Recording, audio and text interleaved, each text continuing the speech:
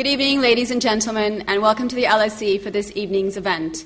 My name is Paulina Bozek. I'm the Director of Creative Digital Studio in Nensu. I'm very pleased to be here to welcome Dave Trott back to the LSE today. Dave is the author of Creative Mischief and Predatory Thinking. Dave has founded three famous advertising agencies: Gold Greenlease Trott, Baines Fair Sharkey Trott, and Walsh Trott Chick Smith. Born in East London, he went to art school in New York on a Rockefeller scholarship.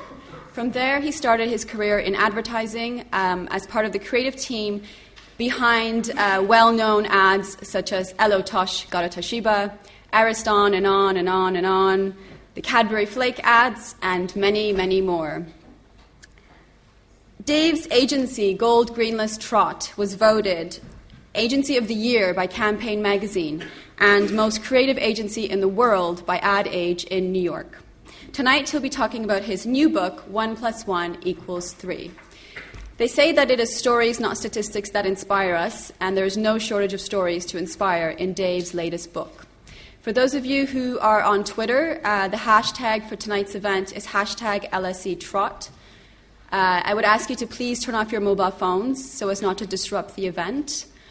After the lecture, there will be a chance for you to put your questions to Dave in our Q&A, and there will also be a book signing following the Q&A. So please join me in welcoming Dave Trott to give his lecture.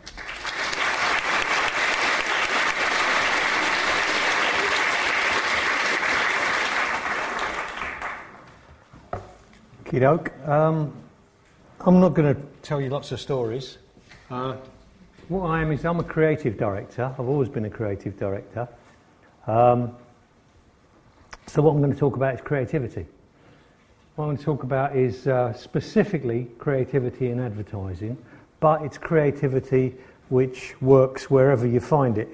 If you know anything about Edward de Bono at all, the man who invented lateral thinking, Edward de Bono said there are a lot of people calling themselves creative who are actually mere stylists. Real creativity isn't what you call creativity. Real creativity isn't in art galleries. Real creativity isn't in design museums or copywriters or art directors or what they call the creative department.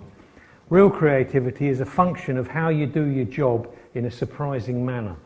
Real creativity looks really obvious after you see it, but you couldn't see it coming beforehand. You couldn't get there logically.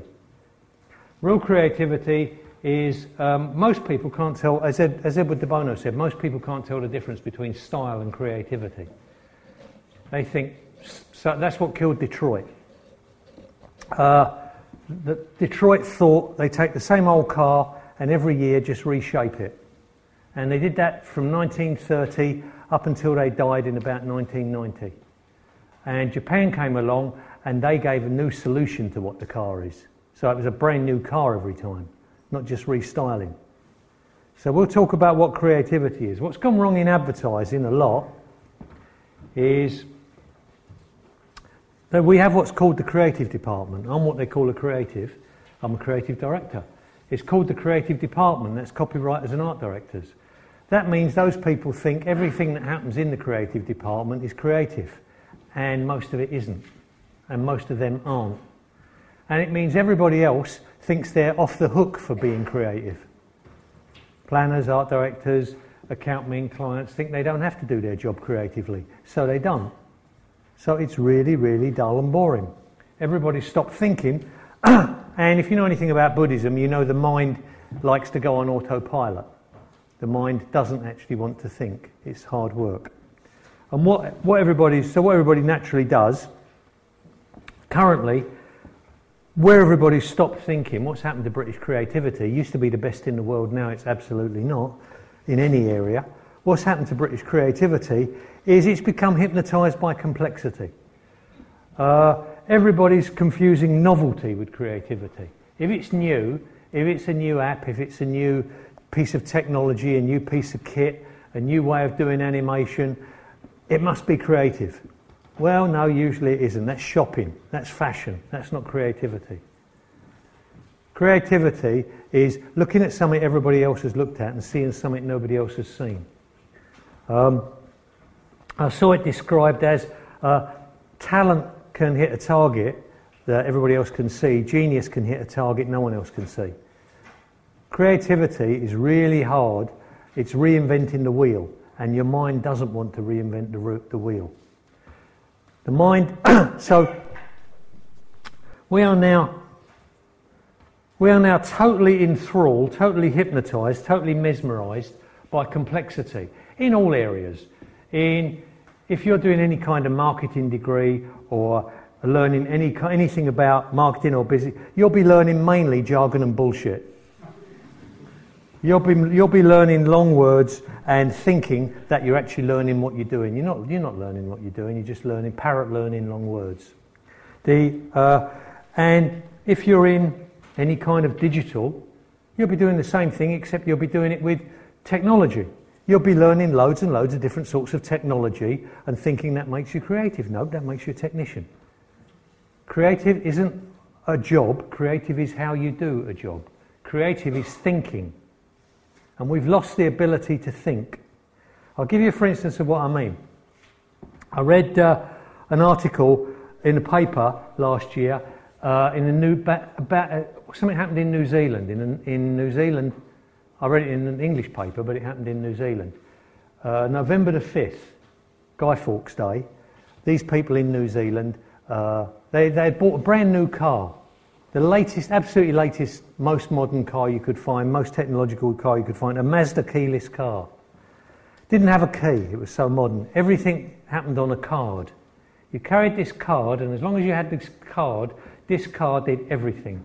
It handled climate control, it handled automatic parking, it handled GPS, it handled things you can't even find on other cars, as long as you had this card. So the couple got into the car, and the husband went to start it, and he said, "Oh, hang on, I left the card in the kitchen. I just better get it." And the wife says, "Well, how are you going to get it?" "Oh, you can't get out of the car without the card. You haven't got a key." And he said, "Christ, you're right." He said, "Well, what do we do? Is there any buttons here or anything?" And he couldn't find any buttons. He said, "Is there a book here that tells us how to do it?" And he looked for a book, and he couldn't find a book. He said, "Well, let's get one of the neighbours to see if they can go." He tries to attract the neighbour by sounding the horn. But being November the 5th, Guy Fawkes Day, all the fireworks are going off, all the celebrations, everybody thinks he's just part of the celebrations. After 2 or 3 hours, him and the wife are getting really fed up, and he thinks, sod this, and he leans over the back, gets a jack out from under the back seat and starts trying to break the windows. And he can't break the windows. Now it's 5 or 6 hours and it's gone midnight. And his wife's passed out now from lack of air in the car, because it's airtight. He's in there all night trying to work out how to get out. 9 hours, 10 hours, the dawn's coming up. One of his neighbours is walking the dog. He manages to attract the neighbour's attention. The neighbour he tells the neighbours what's up. The neighbour calls the police. The police call the ambulance and the fire brigade. The fire brigade come along and cut him out of the car. They take him to hospital after 13 hours. The hospital said, if you'd been in there another half hours, you would have died from suffocation, from asphyxiation, lack of air. They were in the hospital 3 days before they were allowed out again. What never occurred to him was to try the door handle. He didn't find out until afterwards, and now he's suing Mazda. If he'd tried the door handle, he could have let himself out. But, like the rest of us, his brain's gone. That's far too obvious. That's dinosaur thinking. You want technology, and technology does everything. And that's what's happened to creatives. You've given up your job, you've given up your brain, all thinking now, all actually using your brain without technology is dinosaur thinking. If you're a creative, what do you think your job is now, if you're a creative? Is your job content curation? Is it native advertising? Is it crowdsourcing? Is it cross-channel, cross-device? Is it mobile optimised? Is it storytelling? Is it media platform convergence? Is it hyperlocal, big data, wearable tech? Maybe it's heuristics, or is it algorithms or metrics? Is it site analytics, rich media, multi-screen experience, video play platforms? Maybe your job is SEO, CRM, CSR, CTR, CMS, UGC, KPI or ROI. For me, the only 3 letters missing is WTF.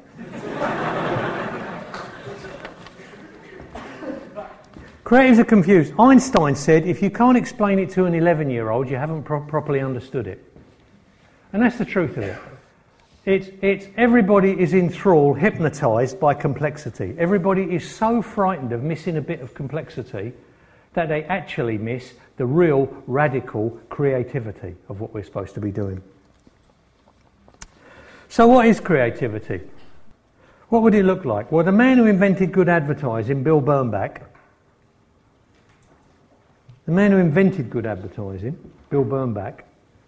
said, it may well be that creativity is the last unfair advantage we're legally allowed to take over the competition. Now that's so good, I'll say it again. It may well be that creativity is the last unfair advantage we're legally allowed to take over the competition. So creativity is a legal unfair advantage. Now you can find that or you can manufacture it, but that's what creativity is. It isn't what you call style. What's a legal unfair advantage? What's an example of a legal unfair advantage? Well, it won't be asking the same old question and bashing your head on it and hoping something changed. It'll be upstream thinking.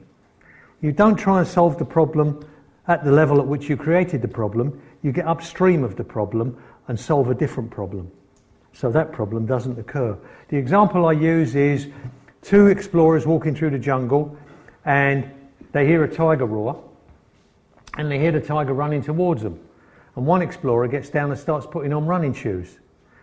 And the second explorer says, you're crazy if you think you can outrun a tiger. And the first explorer says, I don't have to outrun a tiger, I just have to outrun you. You can't solve a problem of outrunning a tiger. But a tiger doesn't have to eat 2 people, it only has to eat 1. And it doesn't have to be me. Now, if we're using upstream thinking, in advertising, my art school was in New York, and it was a Bauhaus art school, and the motto of the Bauhaus is form follows function. I love that because I love the democracy of it. I love the fact that you can take anything apart using form follows function. You don't have to have 6 experts telling you a thing is good and you've got to take their word for it. You take a thing apart, form follows function. First you define the function and that dictates the form. You'll know how good a thing is by how well it fulfills a function. If a chair is beautiful but you can't sit in it, it's not a fucking chair. It's a piece of sculpture. Now, what would be the problem in advertising terms? We need a problem to solve. Form follows function. Einstein said, if the world was about to be destroyed and I had an hour to save it, I'd use 55 minutes defining the problem and 5 minutes on the solution. Because I know if I got the problem right, the solution would be easy. So, what's the problem that we need to define? The function that we need to find a form for? In advertising, every year in the UK, £18.3 billion are spent on all forms of advertising and marketing. Of that, 4% is remembered positively, 7% is remembered negatively, 89% isn't noticed or remembered. So the problem isn't the 4% that, obviously the problem isn't the 4% that's remembered positively. Where most people go wrong is the problem also isn't the 7% that's remembered negatively. At least that's remembered, at least that can work. People think the job of advertising is to be liked. No, the job of advertising is to work. That's the function. Just like a chair. The job isn't to look pretty, the job is to work. So the 7% that's remembered negatively also isn't the problem. The 89% that isn't noticed or remembered, that's the problem. 17 billion quid pissed away by so-called experts every year. Now, if you think that's harsh, roughly 90% of advertising is invisible. If you think that's harsh, in major conurbations, big cities, we're exposed to 2,000 advertising messages a day. But let's assume it's only 1,000 for the sake of easy numbers. 1,000 each of you is exposed to 1,000 advertising messages a day. Between the radio, between cross-track posters if you use the tube, posters on the bus if you don't, ads in the free giveaway papers, pop-ups and pre-rolls on your laptops. Everything you see out there, 1,000 advertising messages a day. As a consumer, not something you've worked on, but as a consumer, hold your hand up if you remember one from yesterday. Anyone remember an ad from yesterday? Correctly attributed, what the ad was, what it was saying, who ran it? Anyone remember? 1, 2, 3, 4. 4? 5, sorry, 5. Okay, what we got here? 300 people? 1,000 each, that's 300,000, you remember 5. That's the scale. It's wallpaper. Mainly you walk through blotting it out because it's wallpaper. We don't understand the media. Everybody assumes we will notice it just because it's done. The most important sentence on the brief is never written on any brief. What would be the most important sentence on any brief? People must notice this advertising. Never written on a brief. Every year, everybody assumes, just because I've done an ad, people are going to notice it. And every year, 17 billion quid is pissed away by so-called experts.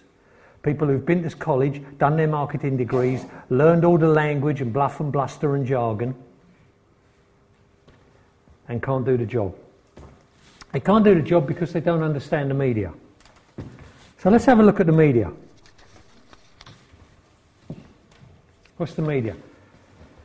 Let's have a look at the history of media. By the way, it sounds like I'm angry. I'm not. I'm just, when you're dead quiet, I talk louder. Yeah, I'm used to a room full of creatives with a bit of noisy back and forth. So when you're all dead quiet, I think I naturally shout louder. Anyway, let's have a look at the history of media.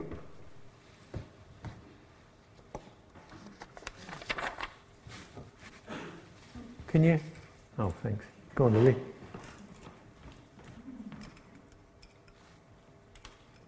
There we go.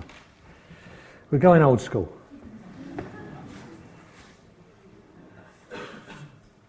History of media.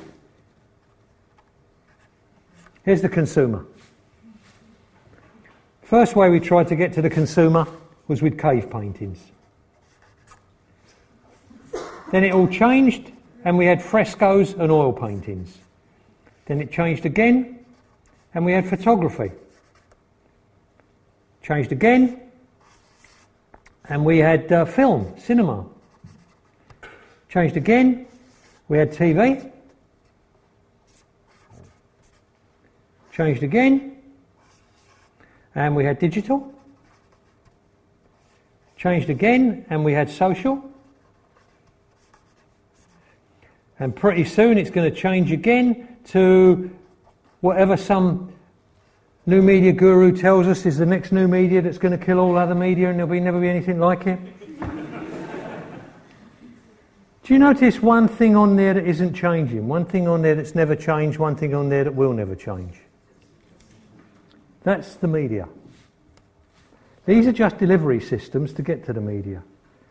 None of those pass themselves on. Nothing happens. Every year, every day on YouTube, hundreds of hours lands there and dies because nobody passes it on. It only gets passed on if it gets space in his mind, his or her mind. Like any, it has to be a great idea.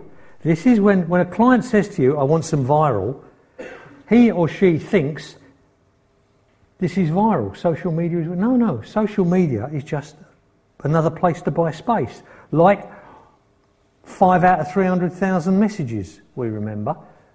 They're dead if they don't catch on there. David Abbott said, shit that arrives at the speed of light is still shit when it gets there. These things don't pass themselves on. YouTube doesn't press itself and pass itself on. Facebook doesn't press itself and pass itself on. It's like it always was in the playground. You told people jokes. If you like records, you lent people records. Or you sang songs that caught on with other people. Or you heard them on the radio and you whistled them and they caught on. You passed them on. Whatever it is, a good joke, a good story, he passes it to him, who passes it to him, who passes it to him, who passes it to him, who passes it to him. That's where it goes viral. Not here. Stupid people think that's where it goes viral. Those are just delivery systems. Those are like packages. That's where it goes viral. Let me show you a video and see if you recognise this tune.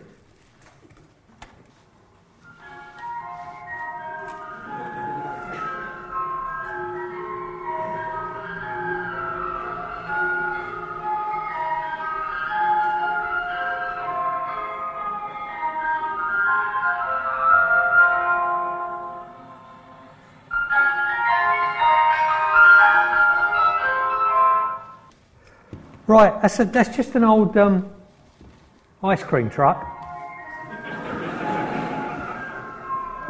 I like it so well they're going to play it twice. That's just an old ice cream truck. Every ice cream truck pretty much plays that tune. Everyone recognises it, pretty much everybody. Everybody knows it, that tune? Anybody know what it's called? Greensleeves. You all know it's called Greensleeves. Anybody know who wrote it? Henry VIII wrote it when he was trying to pull Anne Boleyn. He wrote it as a means of, alas, my love, you do me wrong to cast me off discourteously, for I have loved you so long, delighting in your company. Green sleeves was all my joy, green sleeves was my delight. Yeah? Where the fuck was Twitter if we remember that 500 years later? Where the fuck was Facebook if we remember that 500 years later? How come if the only way anything goes social is through social fucking media, we remember that 500 years later after he wrote it? There wasn't even electricity when he wrote that. Human mind to human mind to human mind. Everything you know pre-1990, every piece of art, Shakespeare, every piece of writing, everything you know pre-1990 was pre-social media, pre-technology, and it went viral, brain to brain to brain to brain. Not all of the technology that is currently bamboozling everybody and keeping everybody hypnotised and killing creativity, stopping people thinking. So our proper area of study, as Bill Bernbach said, our proper area of study should be the human mind. It should be simple, timeless human truths. If you know anything about behavioural economics is described as human understanding for business advantage. So let's look at human understanding. How does the brain work? And knowing what we know, which is that stupid people think complicated things are clever. Really smart people know you've got to go beyond complicated to get to simple. So we're going to keep this simple. Advertising, like anything else you're going to do, everything's semiotics.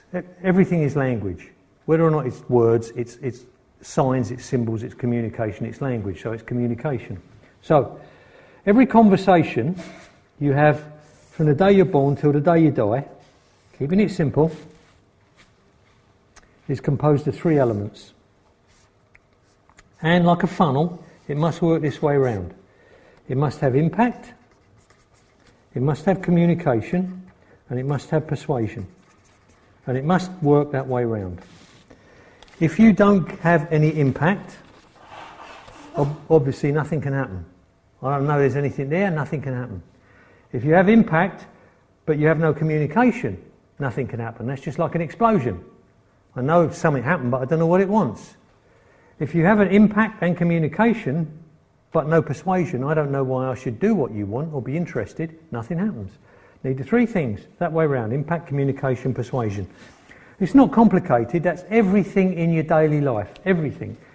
If I'm at home watching the football on TV, and I want a cup of tea, but I don't want to get up and make it in case I miss a goal.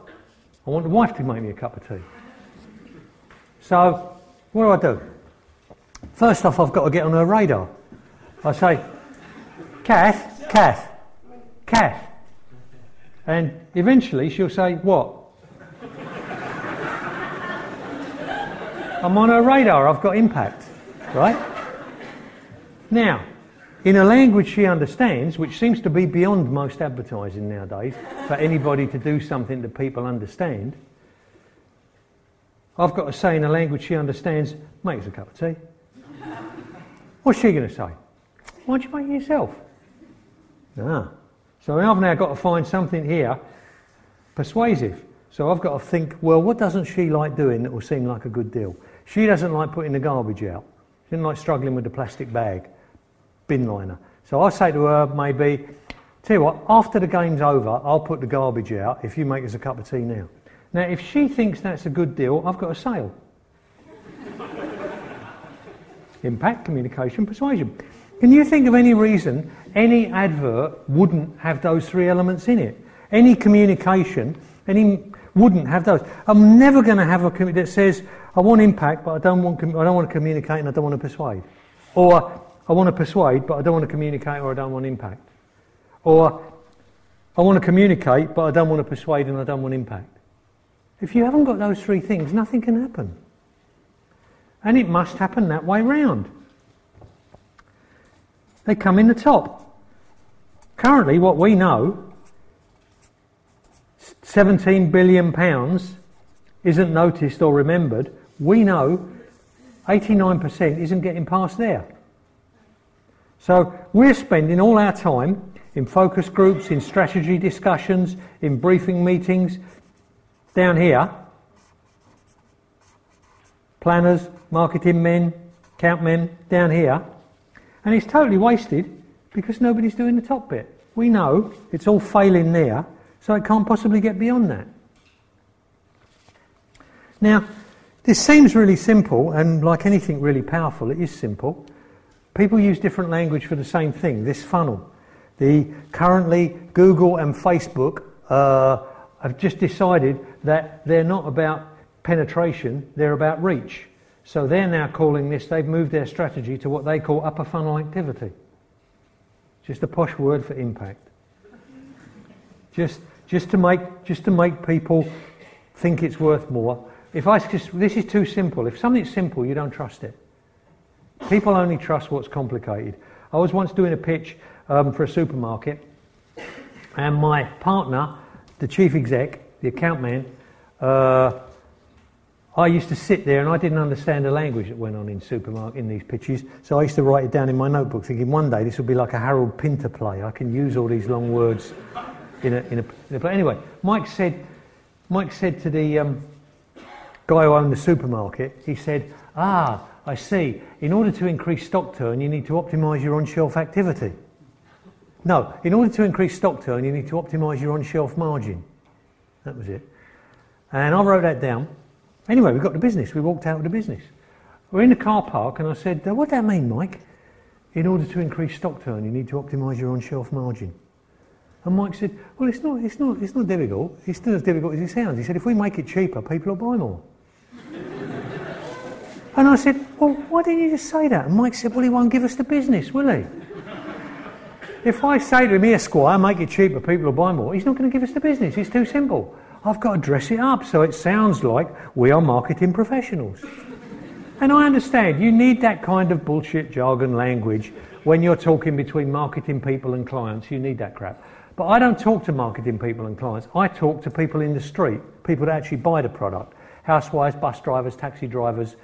I talk to the 60% of the country that's blue collar. And they don't use that language. They turn off the telly or change the channel with that sort of language. So my language has to be the simple, powerful language. So in this same thing, whereas Google and Facebook are calling it upper funnel activity, we'll call it impact. And we can actually, if you wanted to get complicated about this is a hierarchy of communications. Advertising isn't marketing. Advertising is the voice of marketing.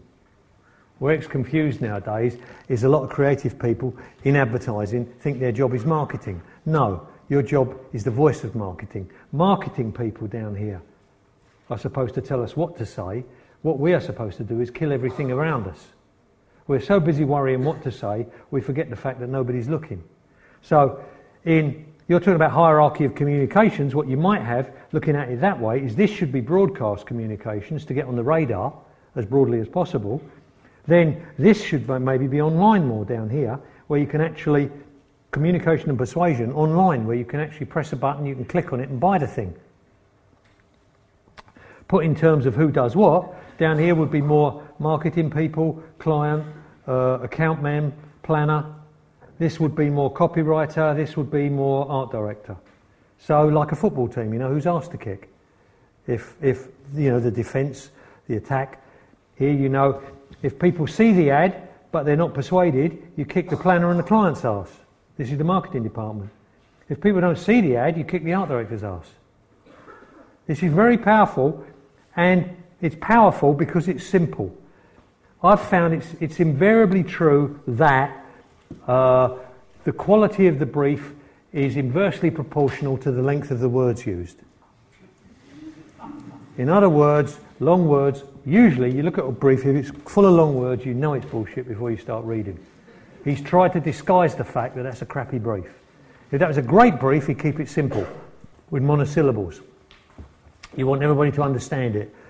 If it's a bad brief, it's like if, university, you've got a crappy thesis, what do? Use lots of long words to disguise it, get good marks. So your teacher will be impressed. Like putting perfume on a bad smell. That's all that complicated stuff is. If we know this is where it's failing, impact, and we know that's the most important, and we know 89% is failing there, let's have a look at how that works. So how that works is a thing called, how the human mind works, how that works is a thing called Gestalt. That's the operating system for the human mind. You look it up in Wikipedia, you find out about that. You'll find out how it works. In our terms, I'll tell you the complicated part of that later, but in the simple part of it, the simple punter's part, the actual consumer, if this is a commercial break, here's the first commercial, second commercial, third commercial, fourth commercial, fifth commercial, sixth commercial, seventh commercial, eighth commercial. Now the break's over and we go to bed, get up tomorrow morning and go to the supermarket. Which one of those commercials is most likely to have survived that erosion process? Is it the first circle or the last circle? Or is it the second circle, which is a nicer version of the first circle? Or is it the third circle, which actually looks like it could win a D&AD award? Or is it this circle, which was shot by a very expensive Swedish director, and we didn't even have a voiceover on it? Or is it this circle, which had a really expensive soundtrack? That's the conversation you'll have in most ad agencies. Which of these circles is going to win the award? Truth is, you'll know it isn't any of the circles. You'll know it's that. But nobody does that because that won't win an award. That takes guts. That takes people to get back and think differently about what we're here to do. We're not here to win an award from a load of other people who only care about circles. We're here to kill everything else, either side of us, and be either the 4% that's remembered positively or the 7% that's remembered negatively, but certainly not the 89% that isn't noticed or remembered. So, why does that work like that? Well, it works because Gestalt, the mind is a pattern-making machine. You need to know how the mind operates. The mind is a pattern-making machine. If you know anything about, if you have any children of your own, you watch this happen. If you know anything about Freud, you know when you're born, you're in a state called id. And id is simple awareness. Everything is everything.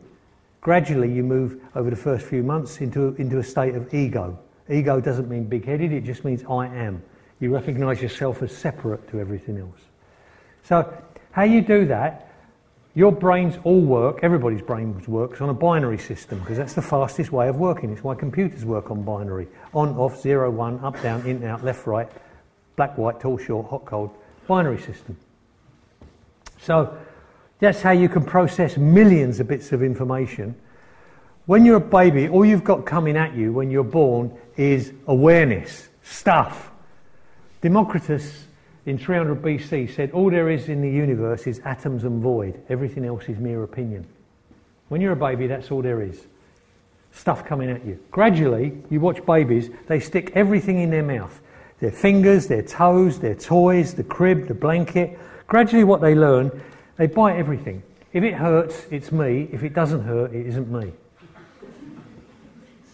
Gradually. And so pretty soon, through that binary system, you're grouping things. Things that don't hurt are me, things that do hurt are me. And by all of the other groupings, you're grouping male, female, black, white, tall, short, everything you're grouping, hot, cold, really, really fast until by the time you're probably about, 3 to 6 months, you don't even know you're doing it anymore. Your mind just does it like now. You're doing it in your mind. All of the atoms in here, you're not experiencing. You're experiencing your mind's concepts, your mind's grouping of concepts. So, for instance, if I did that, how many digits did I hold up? 10.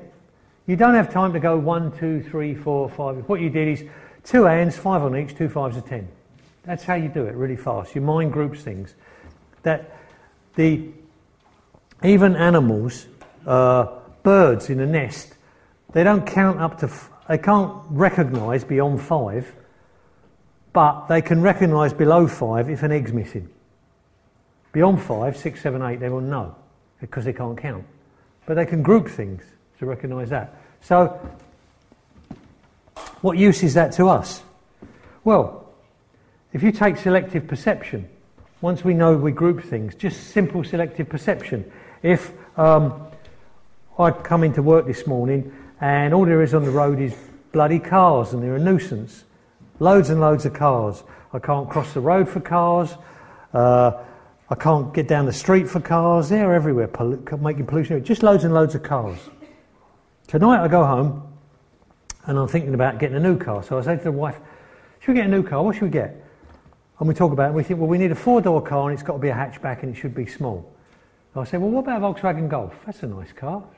It's tough, good reputation, durable. What about one of those? And the wife says, yeah, that's good, we'll get a Volkswagen Golf. So we agree, we'll get a Volkswagen Golf. Next day I come into work, a quarter of all the cars on the road are Volkswagen Golfs. How did that happen? Quarter of every car, every fourth car I see pretty much is a Volkswagen Golf. Where did that happen? Weren't they there yesterday? Yeah, they were, but I didn't have the distinction, Golfs and not Golfs. All I had was cars. Once I set up the mind for a distinction of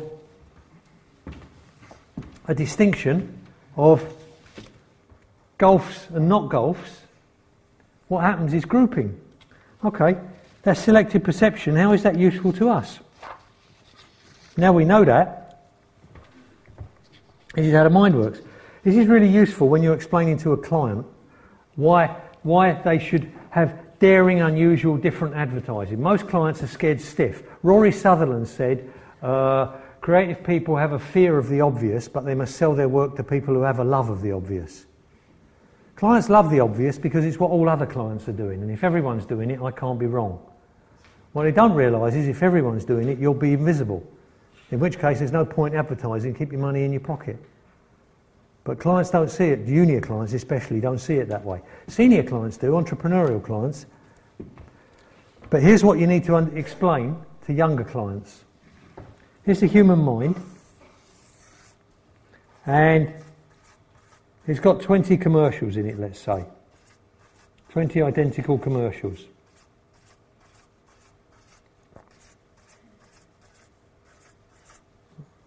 Now, if I had another commercial that's exactly like all the other commercials, what share of your mind have I got? 1 out of 20. 5%.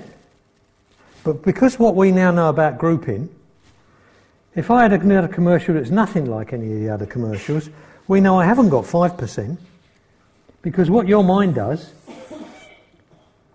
is groups it into 2 groups. Every commercial that's like that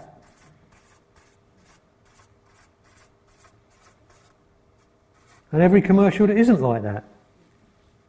I've now got 50%, just by being different. Now, on its own, of course, that's not enough just to be different. But that gets us past there. We can now worry about getting this right. Because nobody's doing that, Everybody's doing that. So, we're getting stuck there.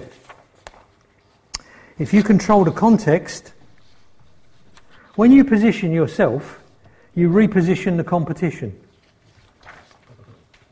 When you position yourself as that, you reposition everybody else as not that. So you own 50%, you reduce everybody else to 50%. If you own the question, if you get upstream and change the question and own the question, you can own the context, and if you own the context, you own the territory of the mind. Let me give you a for instance of what I mean. I don't know how much you know about American history, but don't shout out the answer. Right? I'll say that again. Don't shout out the answer. Hold your hand up if you know the answer. Because if you shout it out, you ruin it. But hold your hand up if you know the answer. Who was the 44th President of America? 1, 2, 3, 4. Yeah? No, I was there. Okay. 3 out of 300. So 1% knows who was the 44th President of America. Yeah? Okay. Who was the first black President of America? Hold your hand up. It's the same bloke. All I did was change the question. Now I own half your mind. I didn't change the product. I just changed the question, which changed the context, which gave me half the territory. That's getting upstream. That's changing it from a problem you can't solve, the 44th president, to let's reposition everybody else as ordinary old white guys. And I'm going to be the one guy that isn't white. Now, that's a tough sell to a client, because what a client will normally say is, ooh, I don't know if I want to mention being black. I don't know, ooh, that's grasping the nettle. Well, yeah, mate, I think everybody's going to spot it. But clients don't get that. That's why you've got to walk clients through why you should do this. I always find the clients I work best with are clients that are in trouble. Because when they're in trouble, they've got to take a chance. If they're not in trouble, they just roll along doing the same old stuff. And they're lazy and they're smug and they rest on their laurels. But if they're in trouble, if you don't pull this plane out of a dive, you're going into the ground. You've got to do something desperate. That's when you can do something like, we got something here that repositions every other presidential candidate. They are all white, they've always been white. This repositions every other presidential candidate in history. You'd be a mug if you threw it away. So, what happens there? I'll tell you one last thing about that'll help you a lot with clients, about going viral. If you really want to go viral, and why viral isn't about social media, viral is about the consumer, the human brain. Normally, what you'll do is break it down by demographics. Break your customers down by demographics. Demographics is not so useful as basic psychographics. Psychographics sounds complicated, and it is a bit of a wanky term. It just basically means the difference between opinion formers and opinion followers. What are they and why would we care? Well, I was talking to a financial forum recently about their advertising, and we were talking about how it breaks down in financial market.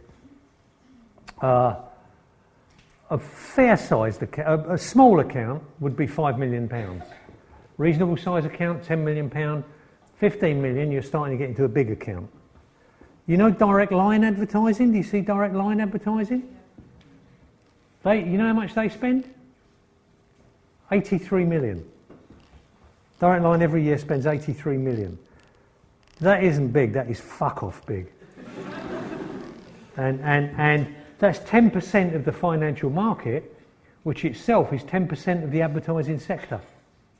So that's huge. You don't have to be any good with that kind of money. You can do any old crap and it will work because you can just bash it, the daylights out of it again and again and again and again until everybody remembers it just by virtue of having seen it in every commercial break. You don't have to be any good to work. You can, for 83 million quid, you can virtually go round and shake hands with every potential customer. 83 million, but hey, there ain't going to be many people that have got 83 million quid. So if you haven't got 83 million, if you've only got 8 million, how do you compete with someone who's got 83 million? Because otherwise they're just going to bury you. Well, what we look at is opinion formers and opinion followers. Sorry. What are opinion formers and opinion followers? So, if you ever work on a beer account, what you do is you go into a pub and you'll notice there's groups of blokes standing around, like five blokes talking. There'll usually be one bloke leading the conversation in each of those groups. He'll have seen something on History Channel that's really interesting. He'll know the latest gossip on Man United. He'll have seen a story about the Second World War. He'll be a new joke he heard. He'll be leading the conversation. Everybody else will be chipping in here and there, but he'll be doing most of the talking. He's the opinion former. The other guys are all the opinion followers. If you go in Starbucks, you'll see tables full of women, three or four women. And in each table, one woman will be doing most of the talking. The other women will all be chipping in when they feel like it. They'll be doing 50% of the talking between them. She'll be doing 50% of the talking on her own. They don't care. They don't want to lead the conversation like she is. They don't want that pressure. They just want to listen and chip in when they feel like it. She's the opinion former. They're the opinion followers. One opinion former can influence, as you can see, many opinion followers. At least half a dozen or more opinion followers. So, if we take our 8 million and spend it against opinion formers, we influence them and we trigger them to influence opinion followers. 8 times 6 is 48. We're getting our 8 million up to going on 50 million quid's worth of value. Free media that we're not paying for by triggering viral media. The difference is, and this is what your client needs to know, when you've got 83 million quid, any old crap works down here with opinion followers. Because you can just bash them over the head with it again and again and again and again. But that won't work down here. That won't work up here. Opinion formers don't want any old crap. Opinion formers need something they can talk about it. They need something new, they need something fresh, they need something different. Opinion formers need something outrageous and new and unusual. That's where the X's work, that's where what's different works with opinion formers. They will then make it go viral to opinion followers. Now, by keeping it simple. So, all I want you, just the final thing just to say on all of that, is all of this is all about working out how not to become bamboozled by complexity, how not to become overpowered by technology, how not to become sucked into jargon and bullshit, how to just use your brain to open the fucking door handle. When you're locked in and you don't know how to get out, just rediscover your brain before the technology, before the jargon. Most people knew more about advertising when they were ordinary human beings before they got into advertising. The more you learn about jargon and technology and complexity, the further away you move from the actual job you're supposed to be doing. So just please keep that in your mind and remember to try the door handle. Thanks.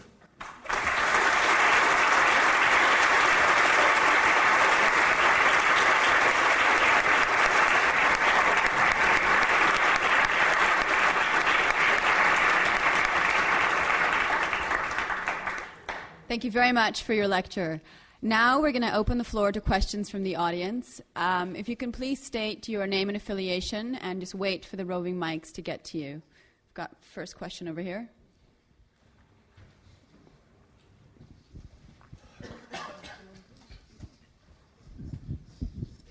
Nick Fitzherbert, I'm a communications consultant. Dave, I just wonder, how often in your career were you given a really great brief? And were you able to coax your clients into gradually giving you better briefs? Yeah, it's a good question. Where I'm luckier than most creatives is I learned before there were planners. And in those days we had to use our brains. What you had was account men and creatives, and where the strategy actually occurred was where the account men and the creatives crossed. The creatives all thinking about impact, and the account men all thinking about the business problem. And if we can put our realities of getting on the radar together with what their business problem was, we came up with a great strategy. What happened was, and I was at BNP when this happened. BNP was where they invented planning. Well, BNP and Thompson's, but I know about BNP. I saw it happening. Gradually, they worked out we can charge clients for that bit if we separate it off. So, account men then became over here, creatives over here, and planning became a separate thing in the middle. And planning, university graduates would come out and go into planning. And so you got people who were totally non-creative doing the strategy. No involvement from the account men, no involvement from the creatives. So that's largely where all your bad briefs came from. And when the briefs were like this, it was very pliable. And there was a lot of argument backwards and forwards about that's a great brief, but we can't make it cut through. Or that's the argument here when it was like this was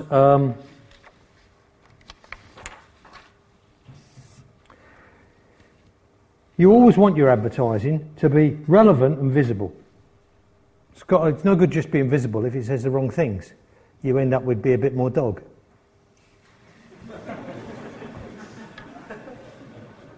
Right, you persuaded me, I'll get a dog. It's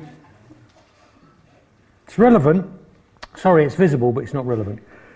So what you'd have, and this is a discussion I used to have with Martin Bowes, he said that what happens is, he said his BNP's advertising, he said, was always relevant and visible, and that's what made us better. And I'm thinking, well, anybody would say that. Of course you'd say that.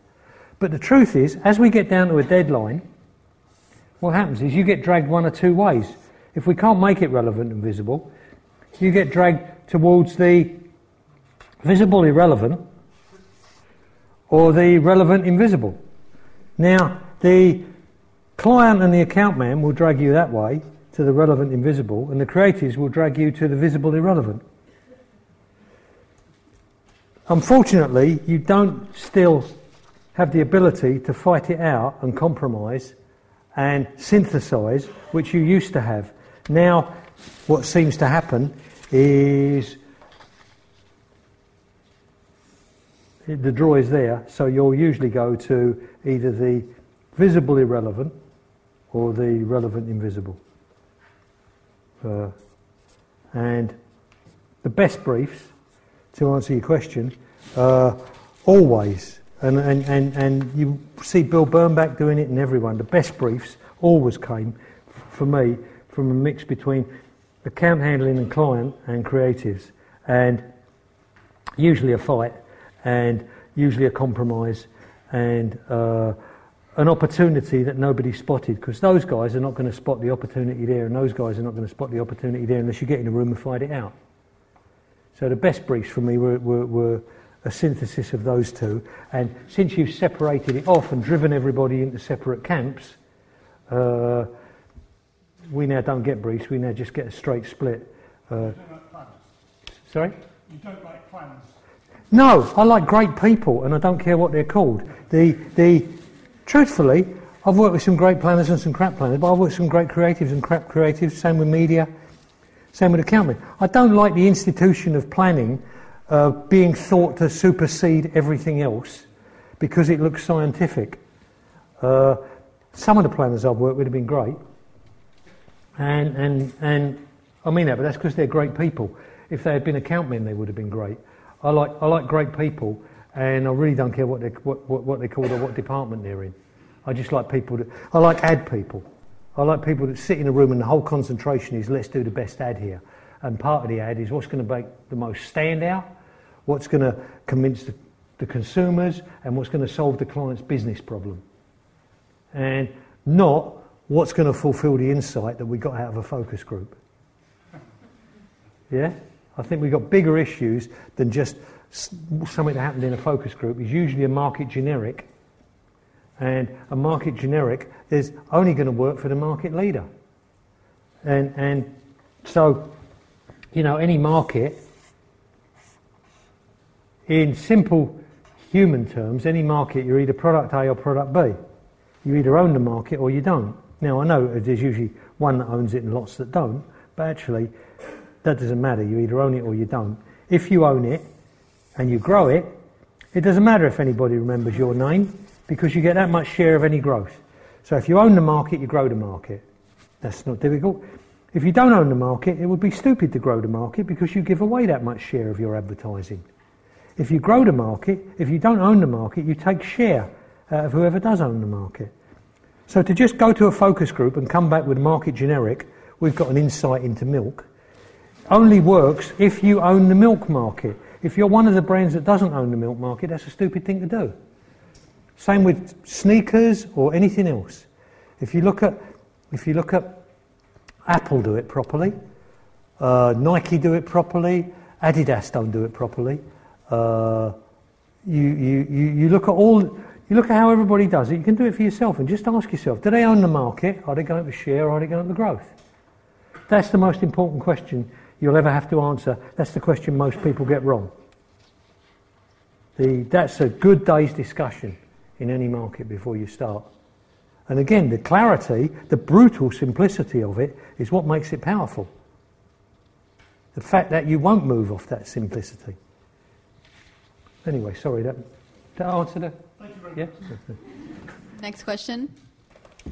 The lady in a black sweater up there.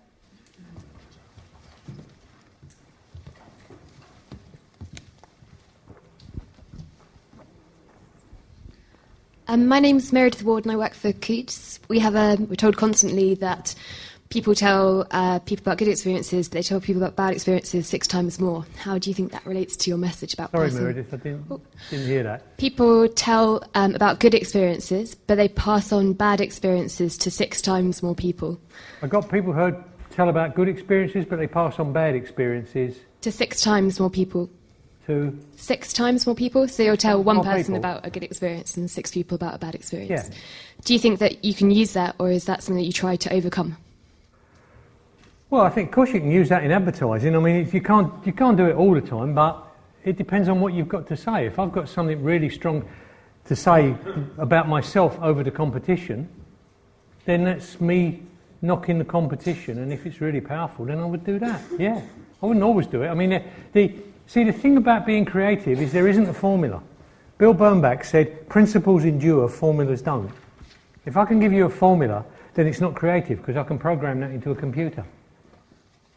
Here's the 10 rules for creativity. You know that's not creative, because it's 10 rules. What it has to be is I have to outthink you. It's like a football game. If you know exactly how I'm going to play before I come out, you must be able to beat me. So the thing is to outguess you before I come out. Do you know? So, I think what you're asking me is negative advertising more powerful than positive advertising? It depends what you're doing. With beer, no. With things like perfumes, with sensory things, no. With distress purchases, like tyres, that keep you safe and save your life, and maybe keep your family and your children alive, then maybe yes. Depends on the product and the circumstances. It's no good if I've got beer to sell and I say our client's beer goes flat in half the time that we do, then that's not going to sell any beer, because beer is all about drinking the label. I sell beer because you think it's Mexican, or you think it's Japanese, or you drink the experience. But similarly, with something like tyres for your car, it would be no good selling them because they're Italian tyres, because I don't give a damn with that. I give a damn what's going to keep me alive. You've got to differentiate. An FMCG, it would make sense to sell it on taste, whereas a distress purchase, it would make sense to knock the competition. You understand what I mean, yeah? If there's anything you don't understand about this, stop me, because I'm assuming this is obvious to everybody and it might not be. This question over here, in purple.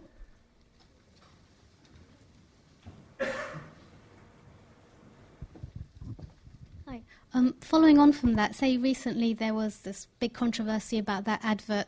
I can't remember the name of the company, but it was about having your body beach body ready, yes. yeah. I was wondering, how would you advise that company about that campaign? How did I? What would you say about that? You know, the impact of that? And well, for me it's pretty simple. They spent 100 grand and they got about 12 million quid worth of publicity. It seems they had impact, but I don't know if they communicated or persuaded. Well, I think every woman that wants to be thin, and from what I can gather, their replies were up tenfold. Every woman that wants to be thin wasn't thinking, oh, how disgusting, I'm not going near them. Every woman that wants to be thin was thinking, all right, and dialing a number. I think, hey, if the message is right, do you want to be thin? Here's how you do it. Then you communicate that in the most powerful possible way. If the message is right, it will work. If the message is wrong, it won't work. You've got to be appropriate. Now, the only argument is that appropriate? For me, I don't know. For me, Dawn French said, if it's bad taste, it's not funny, and if it's funny, it's not bad taste.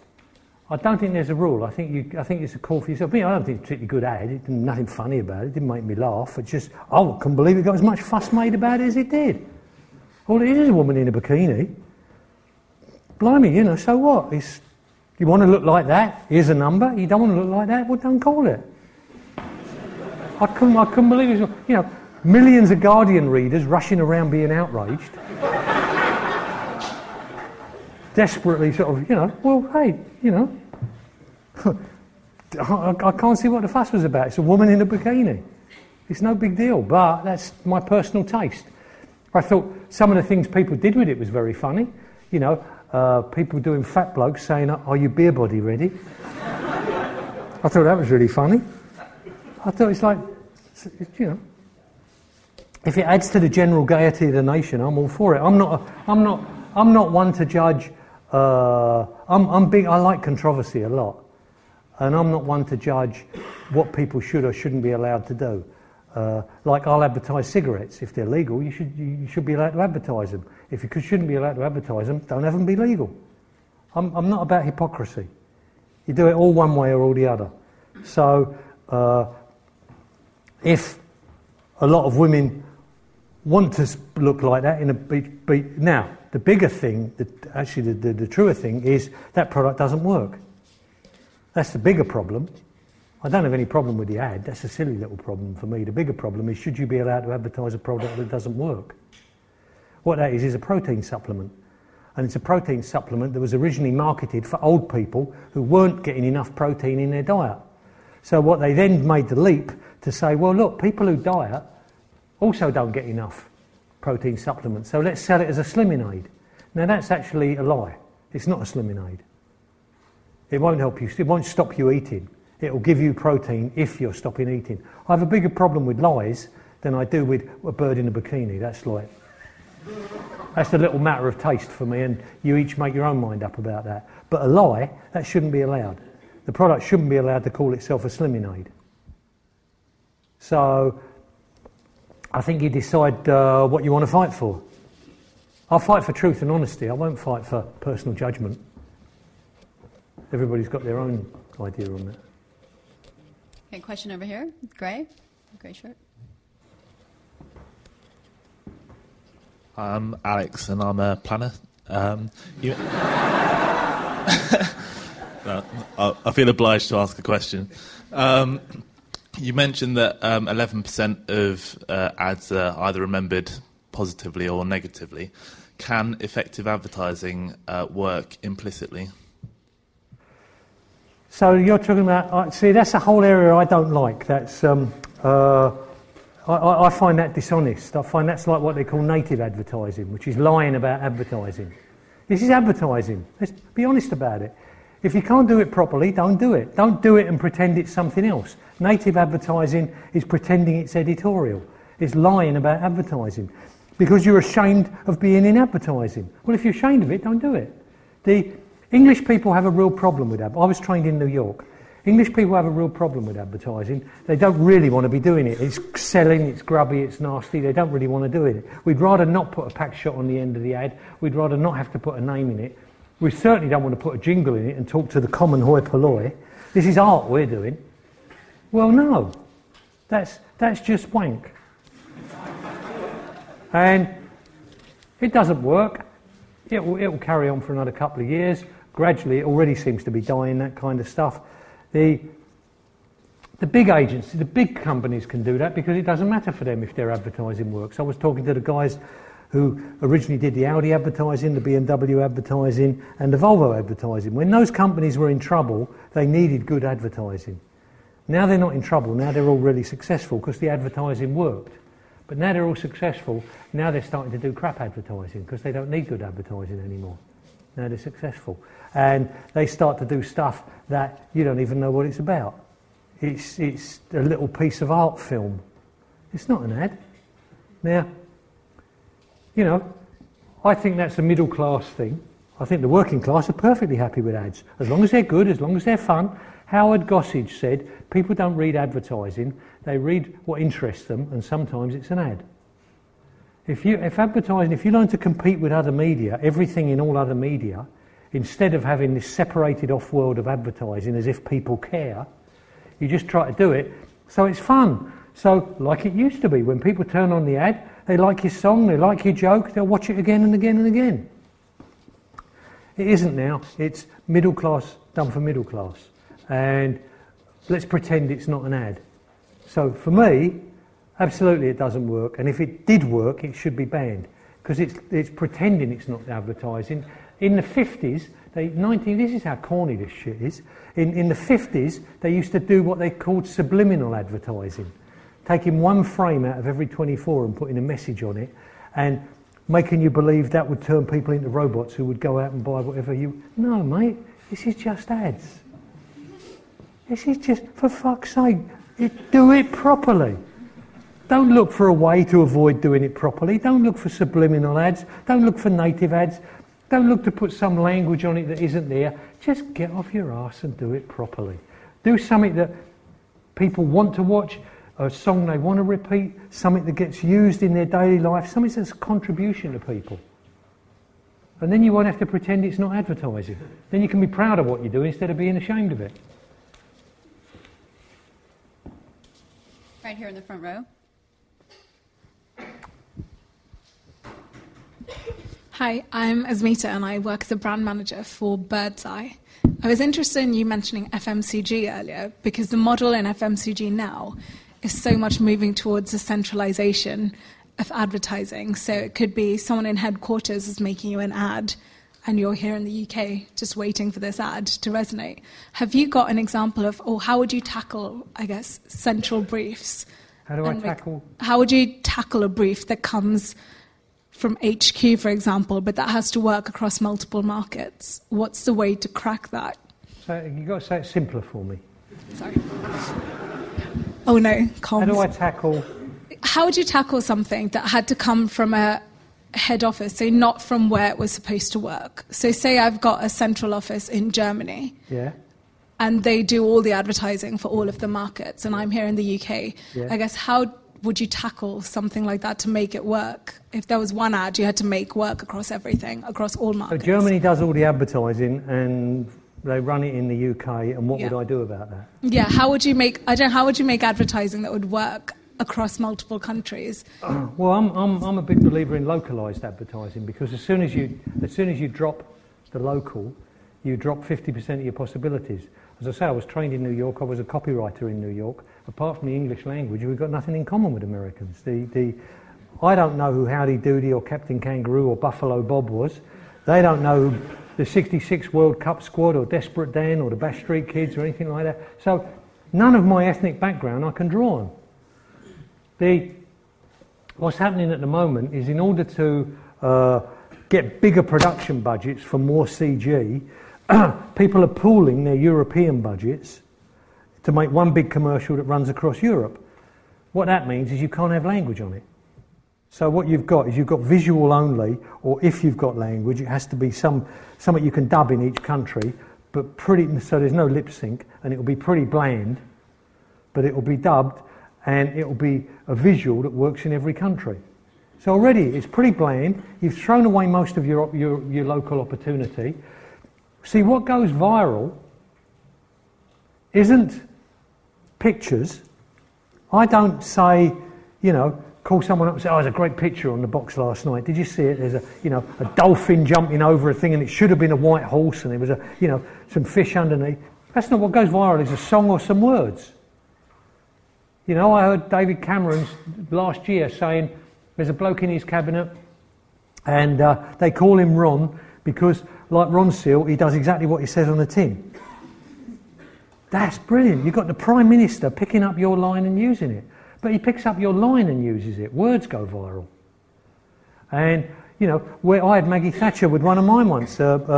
She stood on outside number 10 and they said, "Are you going to resign, Prime Minister?" She said, "No, I shall go Ariston and on and on and on and on." You can't buy that. But she didn't say, "I shall go picture of a cartoon outside a washing machine." Yeah? Pictures don't go viral. Logically, in Bookkeeper, and nowadays all agencies, because they're big conglomerates, are run by bookkeepers. In bookkeeper logic, it makes sense to pool everything into a bigger amount so we get a bigger budget. Yeah, numbers on a page, but it doesn't actually work in human brain because pictures don't go viral. You win some awards for it because when you go to Cannes, all the French people like the picture and it all looks very arty. But it doesn't go viral with the punters. The punters have been left out of the loop. Between conversations about, and I know I was hard on you because it's a sore spot with me, but between conversations about subliminal marketing and between pan-European marketing, no wonder it doesn't work. This is all like left-brain, academic, university logic, white-collar, middle-class university logic. It's got nothing to do with the people on the street. It's got nothing to do with getting this picked up and used and spread about. And if you want to go viral, you've got to look back at the mind, and what goes viral in the mind is language. You can pass on music. There are whole radio stations based on music, nothing but music. People want to hear the same old song again and again and again. You can do that. But in today's modern, that's considered corny to do that. The only music you're allowed to do is a bit of drum and bass behind a bland old visual. Well, that's not going to go viral. It's just a bit of decoration. People don't know the difference between decoration and function. If the function is to go viral, then you have to look back at what goes viral and where you want it to go viral and how that works. And how that works is language. Language and music. And so I don't know there's a lot you can do with a German commercial. No, I mean, it's not everybody's got the same problem. You start off from the wrong position. You start off from, how can we get a big budget to win an award, rather than how can we make it go viral? If you make it go viral, you have different commercials for every market. And you have them language-based. My opinion. Question there in the back. Gentleman in the blue shirt. You know this is all my opinion, by the way. This isn't fact. Yeah? Even I know it's only my opinion. Thanks. Hi, Dave. My name's Ollie Mines. I'm just wondering, out of all your time in the industry and the agencies you've run... Hi, I'm here. Oh, sorry, yeah. Hi. Can you think of a campaign of which you're least proud? Why and what happened with it? We tried to win an award and we did win an award. And we sold 9 units. Could you elaborate? Huh? Could you elaborate on that? What was the brand and what was the campaign? Yeah, it was WK, some housewares, and we had a Chinese bamboo steamer. They had millions of them. And they wanted them sold, and so Steve Henry was the creative on it, and I was the creative director. And Steve had this great idea, I thought it was a great idea, very funny idea, as it was about bamboo steamer. Let's tell people how it works, but so it's not boring, let's do it like a cookbook. Let's do it like a cooking show. So in those days, everybody remembered a show called Fanny and Johnny Craddock, which was a husband and wife team. And so we said, okay, but we'll have it as a Chinese husband and wife team. Fanny and Johnny Craddock. And they'll be showing you, they'll be doing Chinese cooking and showing you how to do this. And but the only Chinese actor we could get who could even read the lines was a guy called Burt Kwok. And he had a moustache on, but he wouldn't shave it off. So we had to have Fanny Craddock with a moustache, Chinese Fanny Craddock with a moustache, reading the lines. And it was hysterically funny. As I say, it sold 9 units and it won a D&AD award. And that's about where awards are at. Question right here in the front. This lady in the front.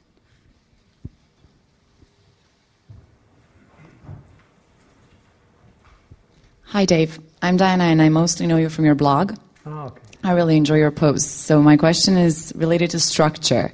I like the fact that you use anecdotes to make a point. So my question is, do the ideas generate a search for the anecdotes, or do the stories actually inspire the conclusions? Stories first. Stories first. Sure. It's if you, I mean, if you look at your own mind. You know, you don't need a group of housewives if you look at your own mind. When you go to the supermarket, you are the consumer. All you've got to do is watch yourself when you're standing in the consumer. Why did I pick that and not that? Why did I pick Coke and not Pepsi? Why did I pick Volkswagen and not Fiat? Why did I just look at yourself? And so that's all I do. I find a story that's really interesting, and I think, wow, why is that interesting? And then that becomes the bit at the end of it. If I'm interested in that story, there's something on the right-hand side of the equals sign. The story is the left-hand side of the equals sign, you know, the plus, minus, divided by. And then you get to the equals. So what does all that add up to? Why did I find that interesting? And that becomes the right-hand side of the equals sign. Yeah? Most blokes are full of stories. Women don't do stories. But blokes do stories. A woman was telling me, we talked about it earlier, a woman was telling me, women talk to each other, but men talk at each other. And what men do when they go to the pub is they like an armoury of stories that they can pull out and get a lot of laughs with. And so all I do is I remember those stories, and if they're really good stories, I remember them. And all I've got to think at the end of it is, now, why was that such a good story? If it was good, there's a reason why it was good. What was the reason? And then that becomes the right-hand side of the equals sign. Yeah? That's 95% actually answering the question, and then the solution. 95%? Like you said, 95% Einstein. Perfect, yeah, perfect, yeah, Einstein, yeah. If you get it's exactly that. If you get the first part right, and also, if I just talk about the right-hand side of the equals sign, it turns into a rant. Here's what I think you should know. Fuck that, I don't need to know what you think I should know. Tell me something really, really interesting, and then at the end, if you want, tell me what that means. And that'd be interesting, but not a rant, not just another rant. Yeah. And I think that's how advertising works. Is rather than just go on TV and start nagging people about my product, let's tell you what's really interesting. Let's tell you a really interesting story, something or something funny, or a song you want to sing, or something you really like, and then at the end of it, here's this product and why you should buy it. So it's like a present. I've got this thing here, and I'm going to wrap it. And the better I wrap it, the more you're going to want to open it. Now, if all I do is wrap it with nothing inside it, which is most commercials nowadays, it's kind of a waste. You unwrapped it and there's nothing inside it. If all I do is put the present there with no wrapping, well, pretty much you're not even going to bother looking at it. You put the wrapping on it, which is my job. First off, the marketing and planners get the present right, which is the marketing part, the thinking, and then it's my job to get the wrapping right, which is the impact, and to get you interested and to get you remembering it. Yeah? So, as you say, 95%, for me, 95% of the job is the wrapping, yeah. Okay, we've got time for just 2 more questions. So right there in the back in the center, gentleman in the center, with the tie on, and that's right. Right down here, glasses and tie. If you lift up your hand. Right there.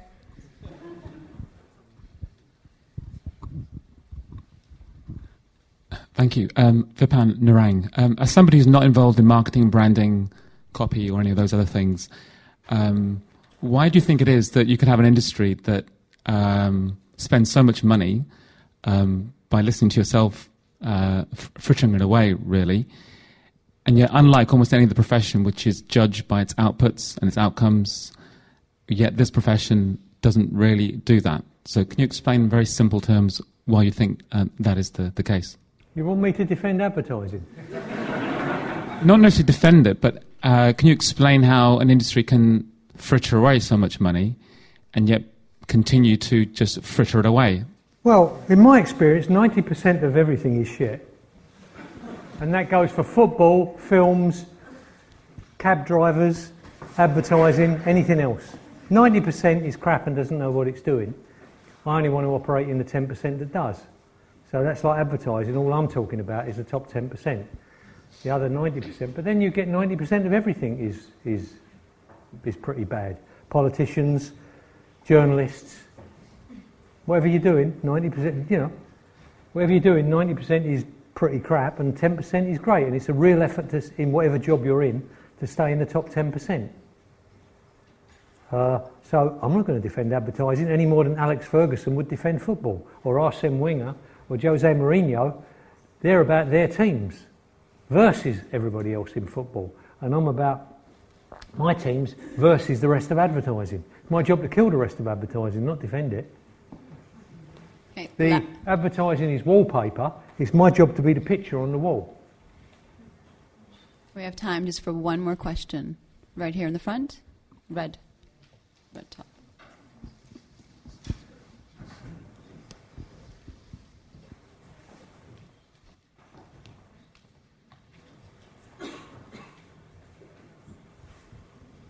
Hi, my name's Sophie and I work in account management. I agree that creativity is critical, but creativity is also about where you invest your money as a client. If it's all about the people on the street, and I completely agree, shouldn't more companies invest in customer service, the front line, call centers, educating those people, investing in them so that when the client is calling upon the customer, they have an amazing experience, and then from there, then they spread the word of mouth. So you could be right, but that's a marketing question. I'm in advertising. Marketing is not my job. You're not going to defend advertising? Yeah, it all sounds sense what you said. I've got no view on it because that's not what I do. I see a lot of crap in those areas, and what you said makes sense, but it's not my area. Advertising is the voice of marketing, it's not marketing.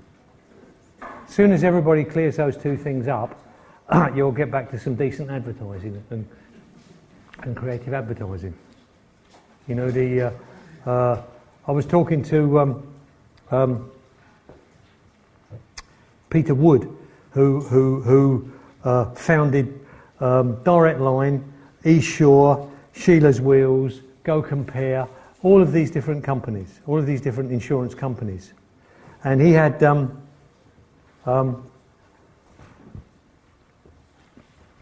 what's that bloke? Used to be a film director. Michael Winner. He had Michael Winner fronting up eSure ads.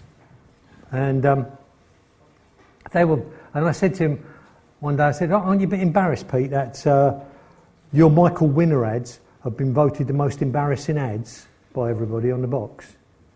And he said, yeah, now ask me what they did for my business. Before Michael Winner, it was going along like that. I did Michael Winner, it went like that. I was so embarrassed about them being voted irritating that I took Michael Winner off and it went back down like that again. I bring Michael Winner back. He said, I now do advertising to be irritating because it works. So I'll make Go Compare as irritating as possible. And that's what he does. And I think you have to get back to, that's why I say, when it's the voice of ad marketing, for me it's a lot bigger job than, but the clarity of the voice of marketing, but the bigger job is go back and rediscover what you're doing. The way advertising people used to know what they were doing, instead of just a bit of decoration on the end of marketing. That's a much longer discussion. We'll wrap it up. Thank you so much for your time, Dave Trott, for making time to be here with us tonight.